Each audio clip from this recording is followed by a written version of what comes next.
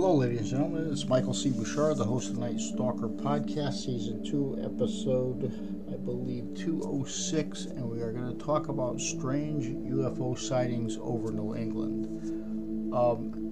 Recently, with all of this information being put out by the government concerning UFOs and unidentified flying objects, we always seem to associate UFOs, flying saucers, with the Southwest. However, New England itself, believe it or not, was actually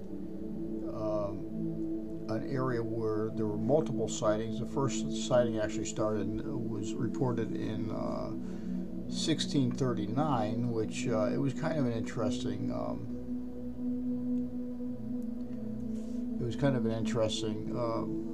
Report. It was by John Winthrop,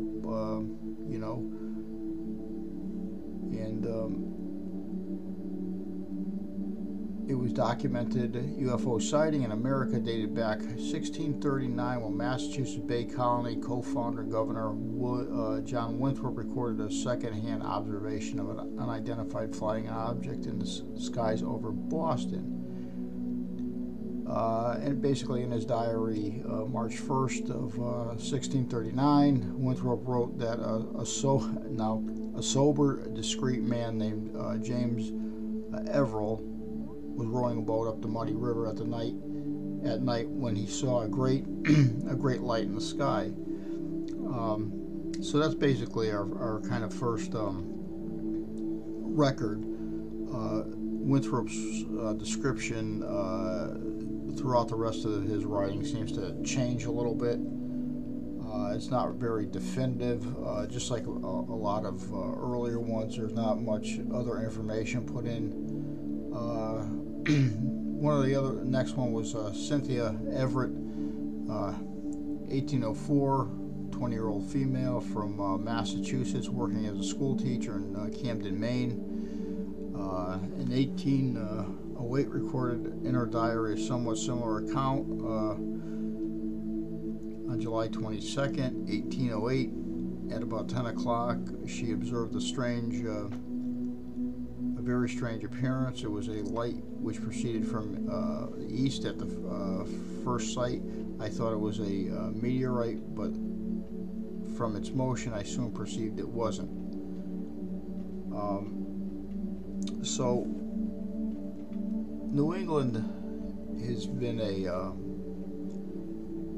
a secondary hub of sightings for quite a while. East Mountain, a radar base, 1961. During the Cold War, the U.S. Air Force maintained a radar base in Vermont. Elevation, I believe, it was on East Mountain, elevation about 3,400 feet. It was named the North Concord Air Force Station. It was a remote facility. It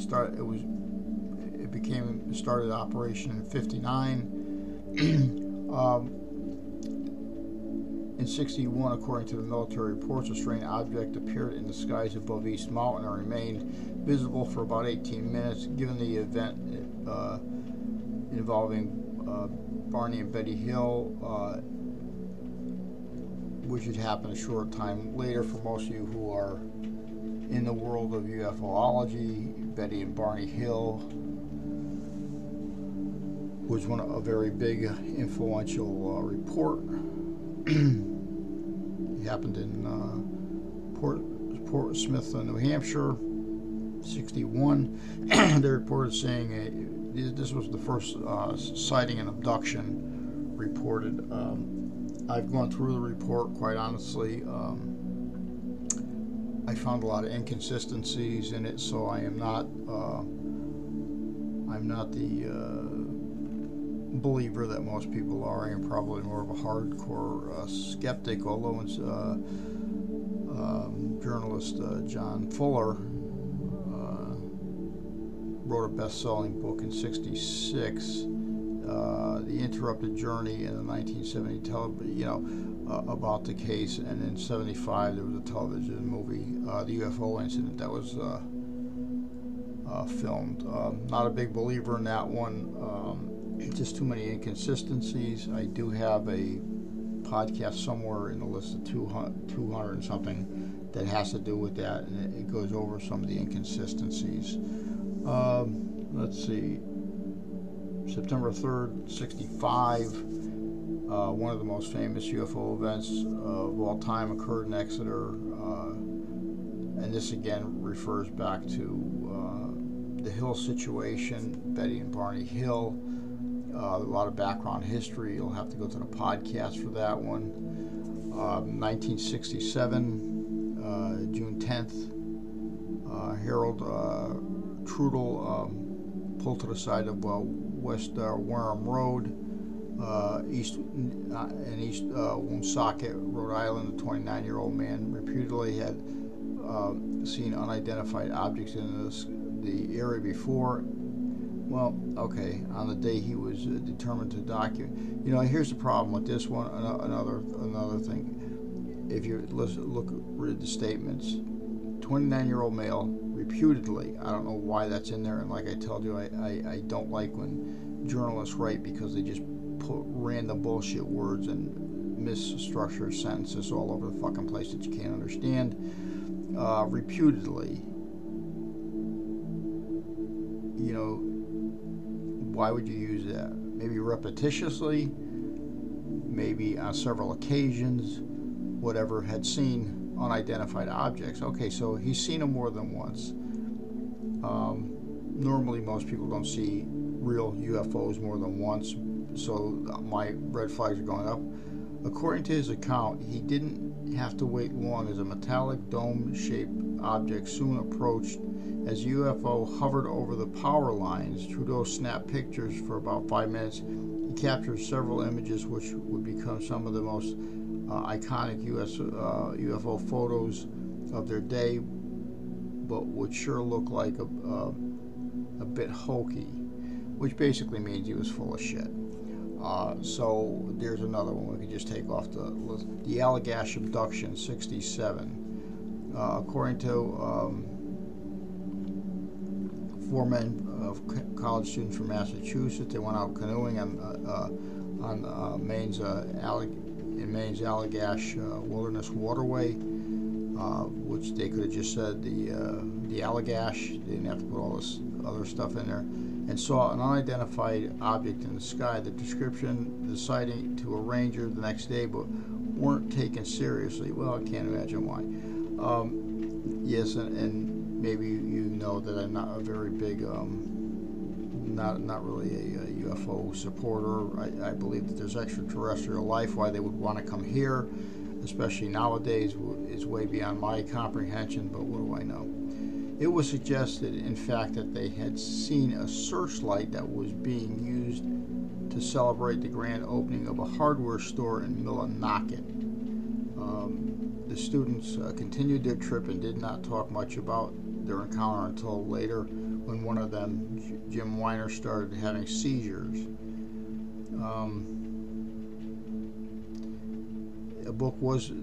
Someone did write a book about it in 1993, the Allagash abduction. It was like every other UFO sighting. There's always going to be, once the rumors and the stories start to circulate, it becomes a media incident, and then therefore it gets carried on, whether it's factual or not. Not too convinced of that one either. Newtown Lights, 1987, May 26, 1987, Newtown, Connecticut. Pilot Randy Edding took a nighttime walk. So you see, and here again, and I hate to be a critic because I keep going off on this tangent. It says on May 26, 1987, commercial airline pilot Randy Edding took a nighttime walk near his home in Newington, Connecticut. Okay, is it significant that he was a commercial airline pilot? Probably not. At 9:45, or I'm assuming it's 21:45, he observed some orange and red lights approaching from the west.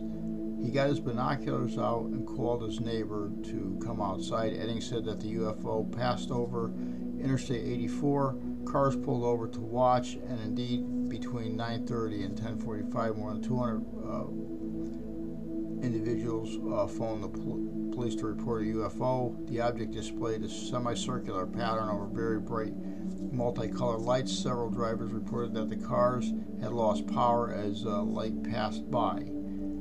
About 15 minutes later, calls started coming in from Milford, Connecticut, which was about 14 miles away, alerting authorities about the lights. Yeah, I don't know. Think about it. Here you're out there for a walk, and all of a sudden you pull out binoculars. Who goes on a walk with binoculars? And what year is this? 87. There weren't cell phones around, so I don't know where that one's coming from. Let me see.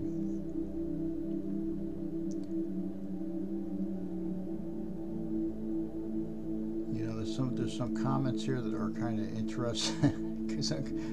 some that are interesting. So here's one.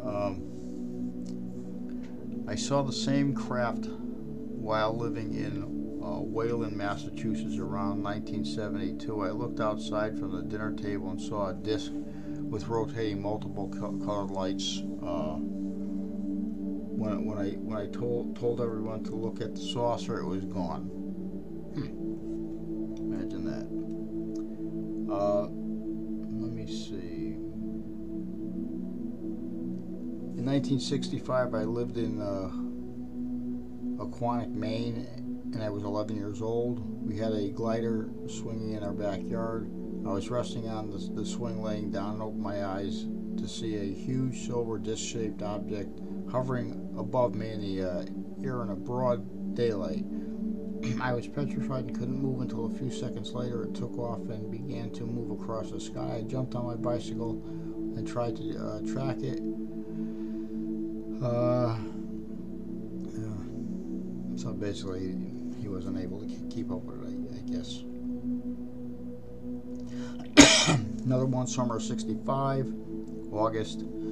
I was walking from Harbor Square to Charles River. At the river, people were pointing up at an object, perhaps 300 feet in altitude. It was a large cigar shaped with what I call at least 2 rows of multicolored lights. My first impression was that it was a large helicopter, but then I realized that it made no sound whatsoever. Well, stealth helicopters usually don't make sounds, but that's another.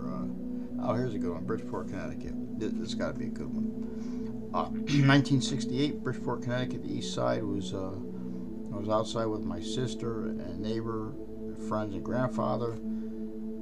It was late afternoon. Saw 2 objects in the sky, and then suddenly one had backtracked to where we were standing on a sidewalk, very poorly written. The street was Union Avenue, 3 houses from Blessed Sacrament School, and hovered over.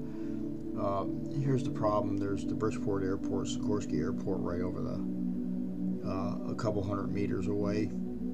So less than probably a half mile from that area, so that's probably what it was. Let me see. 1957, I was 9 years old and living in Ludlow, Massachusetts. I loved astronomy and would get up and look at the stars from my window. One night I was looking at a hill that had a glow coming from behind it. The town of Indian Orchard. I saw a huge, several hundred-foot black object hovering but moving slowly over the hill, and had a small bluish-white light on the.